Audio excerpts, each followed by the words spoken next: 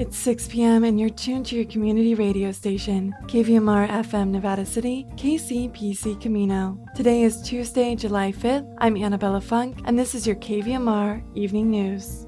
Tonight, the California Report brings us a look at the Electra fire, as well as how Californians will be impacted by the Supreme Court's ruling to overturn Roe v. Wade.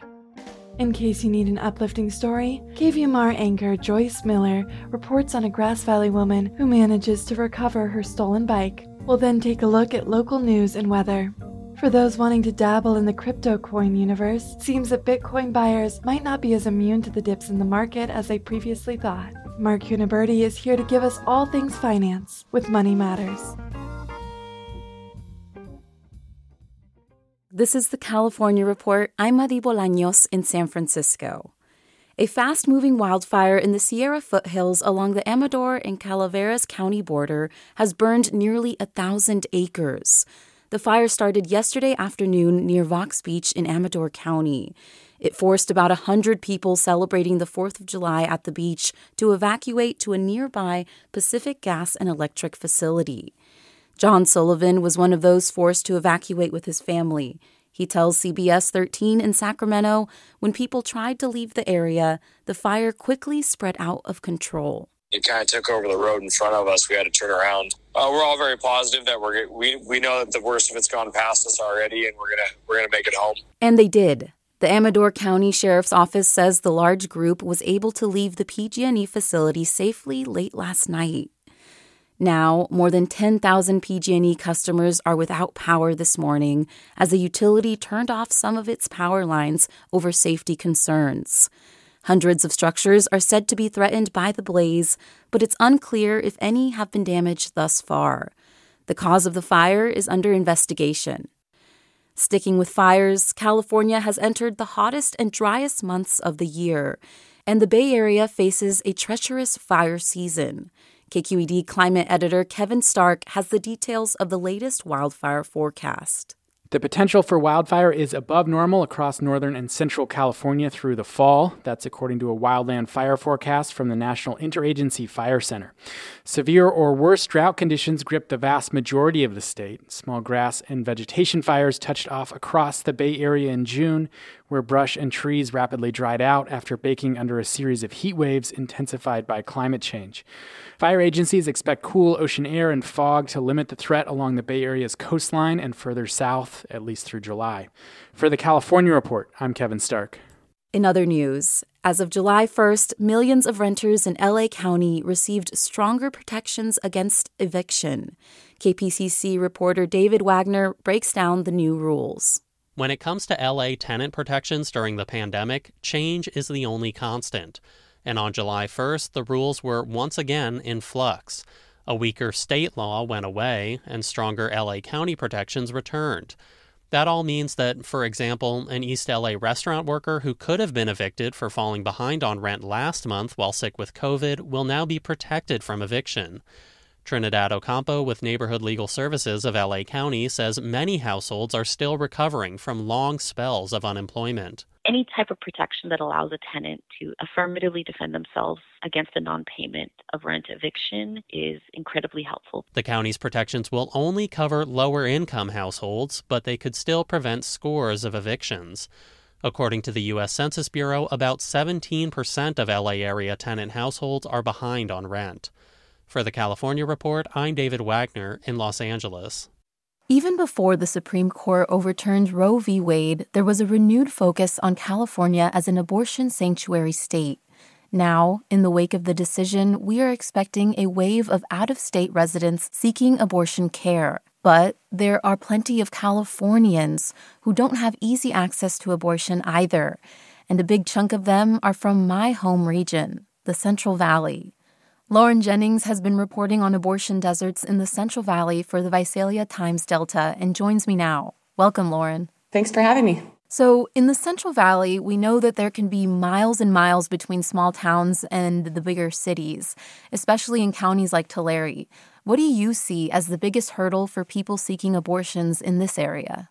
Well, yeah. So geography is, one of the biggest issues that residents throughout Tulare County and Kings County and even Kern County, like all of those residents face that specific issue. Most of them have to end up driving sometimes more than 45 miles, just one way to get to a clinic, and others have to drive hours. So I would say geography is the biggest hurdle. In your reporting, you mentioned the city of Visalia's efforts to approve an additional Planned Parenthood to meet the needs of the community earlier this year. It sounds like it received a lot of backlash from pro-life residents, and that actually had some consequences. Can you describe the situation and what has transpired since?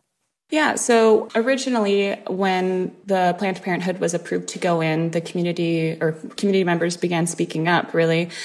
Despite this site not offering on-site abortions, most community members were speaking out, saying that they didn't want even just the label abortion kind of being thrown into people's faces throughout Tulare County. So that was one of the main issues. One of the people who ended up speaking out against it also thought that parking would be a concern because there were few parking spots and they owned some of the nearby areas. And so they were afraid that if there were any protests, that their businesses would be impacted as well. So parking was kind of an issue there. But I would say when I spoke with Lauren Babb, she works with Planned Parenthood in the Marmonte area.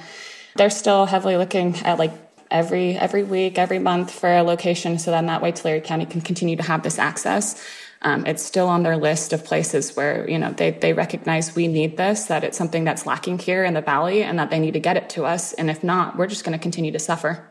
And then what was the public sentiment in these more rural areas when the Supreme Court's decision was announced? For our area, we had people from both sides of the aisle, I guess. There were people rejoicing for the decision and were happy it was overturned. And then people in the streets crying, just, absolutely devastated. And I think that there are people who realize that this will directly impact Tulare County because of their teen pregnancy rates.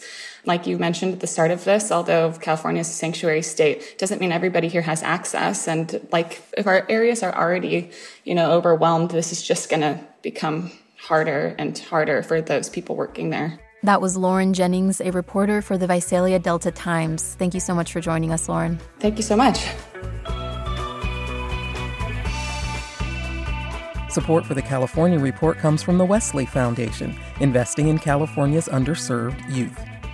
Paint Care, now with 834 drop-off sites in California where households and businesses can recycle their leftover paint. More at paintcare.org. And Eric and Wendy Schmidt through the Schmidt Family Foundation, working together to create a just world where all people have access to renewable energy, clean air and water, and healthy food. On the web at theschmidt.org. And that's the California Report for Tuesday, July 5th. We're a production of KQED Public Radio. I'm your host, Madi Bolaños. Thanks for listening and have a great day.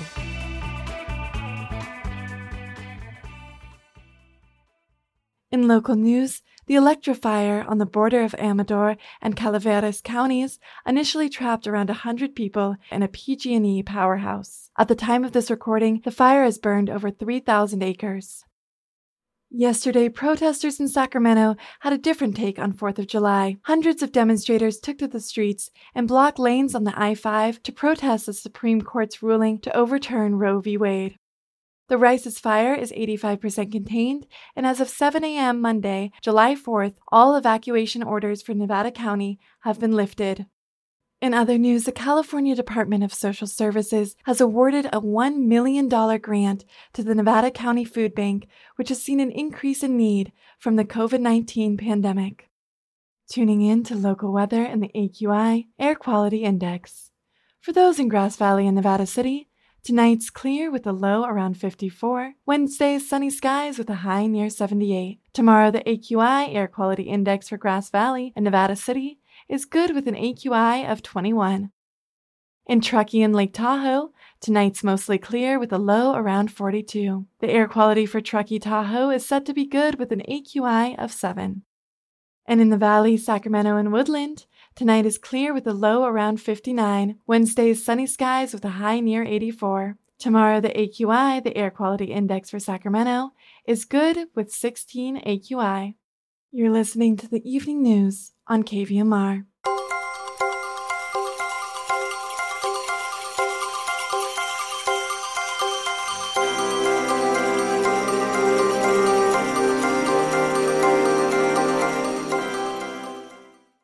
KVMR news anchor Joyce Miller speaks on the prevalence of bike theft and measures you can take to protect your bike. Miller speaks to Grass Valley Local, who manages to track down her stolen bike with the help of a Good Samaritan. The website SoCalCycling.com estimates that almost 200,000 bicycles are reported stolen every year in the United States.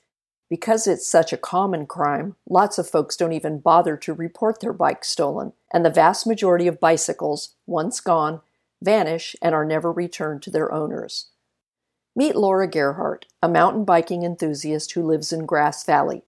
Laura's bike was stolen in May in the parking lot of a movie theater in El Dorado Hills.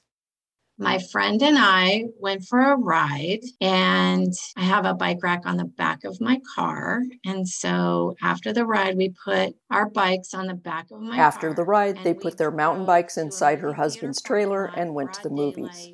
Both bikes were locked, and so was the trailer. After the movie, they reopened the trailer, and they were gone. We were devastated because we're very careful about our bikes. They're a big investment, and they're our passion. So did I say broad daylight? In the parking lot, public location. It was awful. Laura and her friend called the El Dorado County Sheriff's Department, which said it didn't have the resources to respond immediately. You know, they don't send officers. It's not a big crime for them. When I was talking to the detective, I'm like, so you're not going to come and like dust for prints or anything? And then we just laughed because no, of course it's not CSI. You know, they have a big job and there's a lot that goes on. Happily, an officer did call back within an hour, and he wanted to know the serial number of Laura's bike. Sheepishly, she had to admit she didn't have it. She didn't even know her bike had one. So that was the first lesson, and here was the second. On the drive back to Nevada County, Laura's friend, who had also had his bike stolen, Googled what to do if your bike is stolen, and found a useful resource, bikeindex.org. Laura explains. It's a nonprofit, and they are a clearinghouse. You can register your bike just to have it on there. I think probably people bike talk, and you can sell your bike through it. But the main thing of the website is they want to help people recover stolen bicycles. And so you register your bike and you report it stolen. And then this site uses its network to keep an eye out for your bike. Laura registered her bike on Bike Index, had friends share her plight on Facebook, and then she waited. And then Tuesday evening, I was making dinner and I got a phone call from some guy.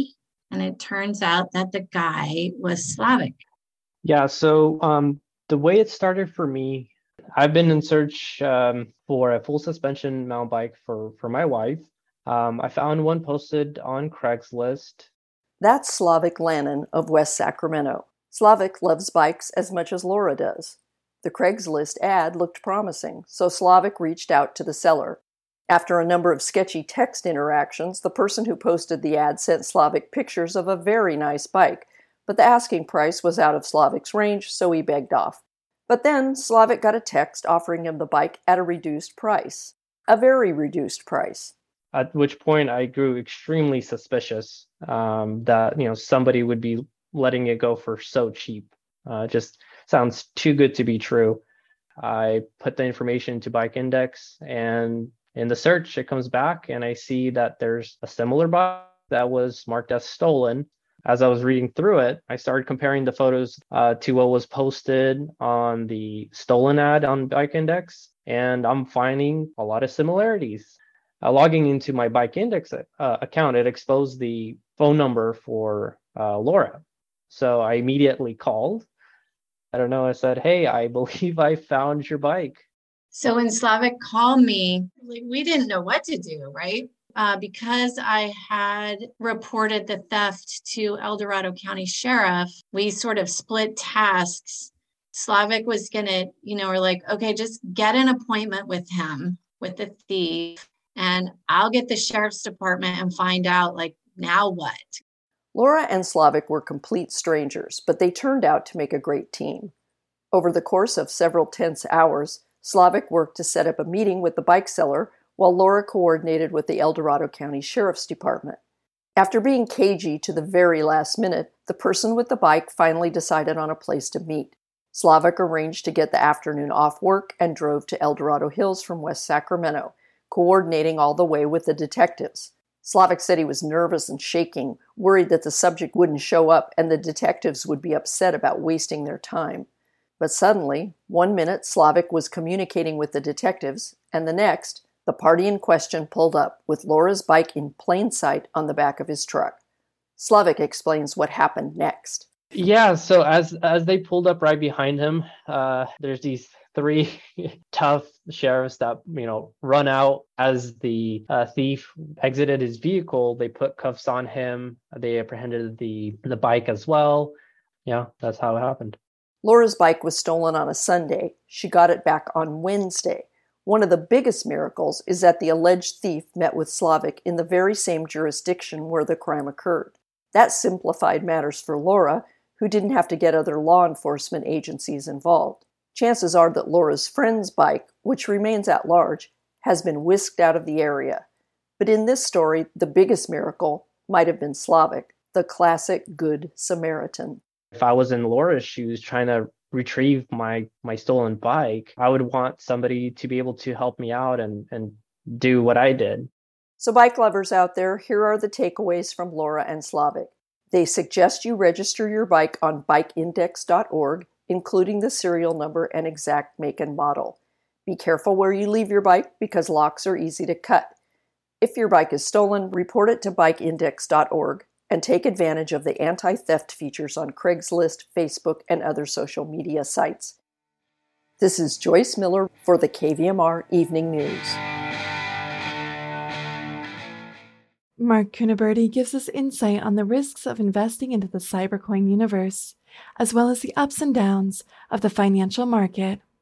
All this and more, now on Money Matters.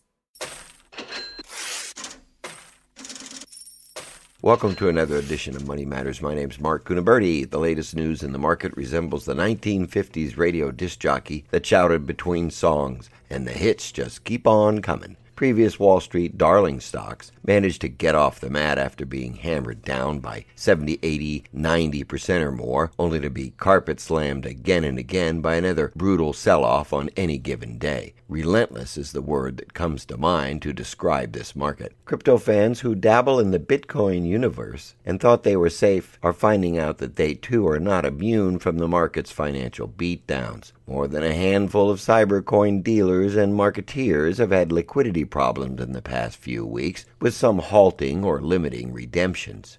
The so-called stablecoin Terra USD, which was supposed to remain in lockstep with the US dollar, lost its mojo as it not only failed to maintain its peg to the dollar, but almost completely collapsed a few weeks ago. Now the news wires contain almost daily headlines that major players in the crypto universe are having some very serious financial issues. Warning multiple times cybercoins were vapor, I reiterate a dire warning again today that the whole cyber universe reeks of an out-of-control mania that will end badly. My opinion, of course. In fact, the cybercoin phenomenon is the worst mania we've ever seen when we compare it to previous price explosions in any other asset mania recorded in human history. Unfortunately, these types of liquidity headlines have a tendency to become only more frequent until the one headline that announces a total collapse of the asset in question or that of a major player hits the wires and causes an all-out panic wipeout. Not saying it will happen again, of course, as no one can forecast the workings of financial markets, but the whole thing has a very familiar ring to it. Since Bitcoin came to my attention about 7 years ago, I never did trust it and have always been suspicious of its surviving in any really usable form. The coins themselves, called tokens, are not guaranteed by any government, and the market has grown into the trillions of dollars. It is estimated over $1 billion worth of Bitcoin accounts have been lost in cyberspace due to password loss or theft. The actual numbers may never be known.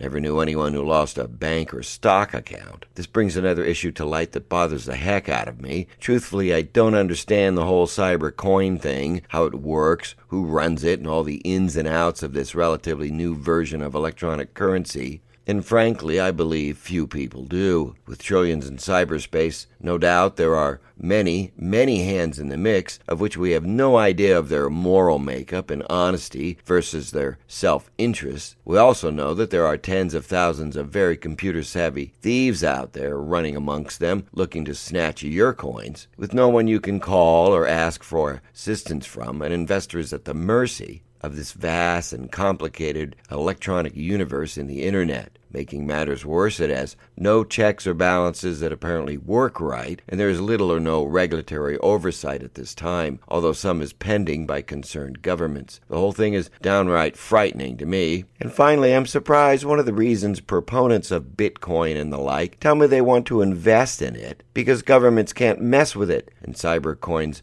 autonomous qualities, which means nobody knows you have it. Excuse me, but Bitcoin and other cyber currencies are anything but autonomous.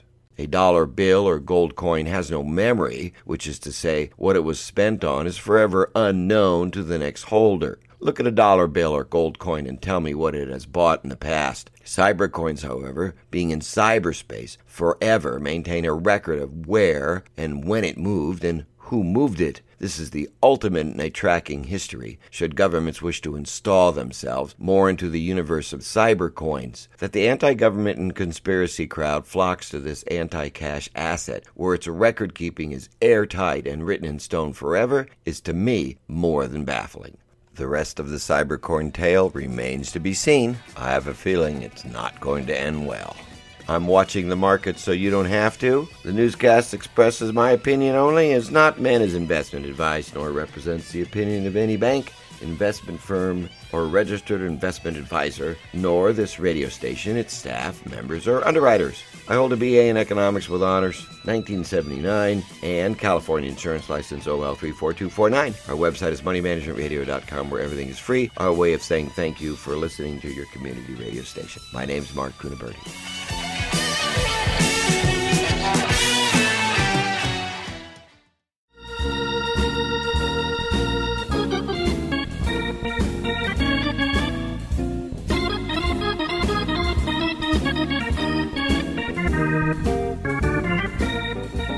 That's our newscast for this Tuesday, July 5th.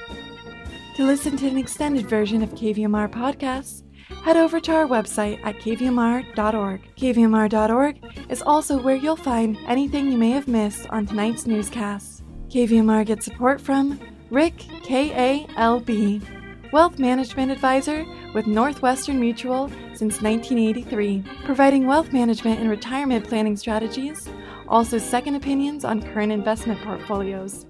On Spring Street, Nevada City, information online at rickkalb.com. The KVMR Evening News is produced by KVMR News Director Claudio Mendoza. As always, thanks for tuning in.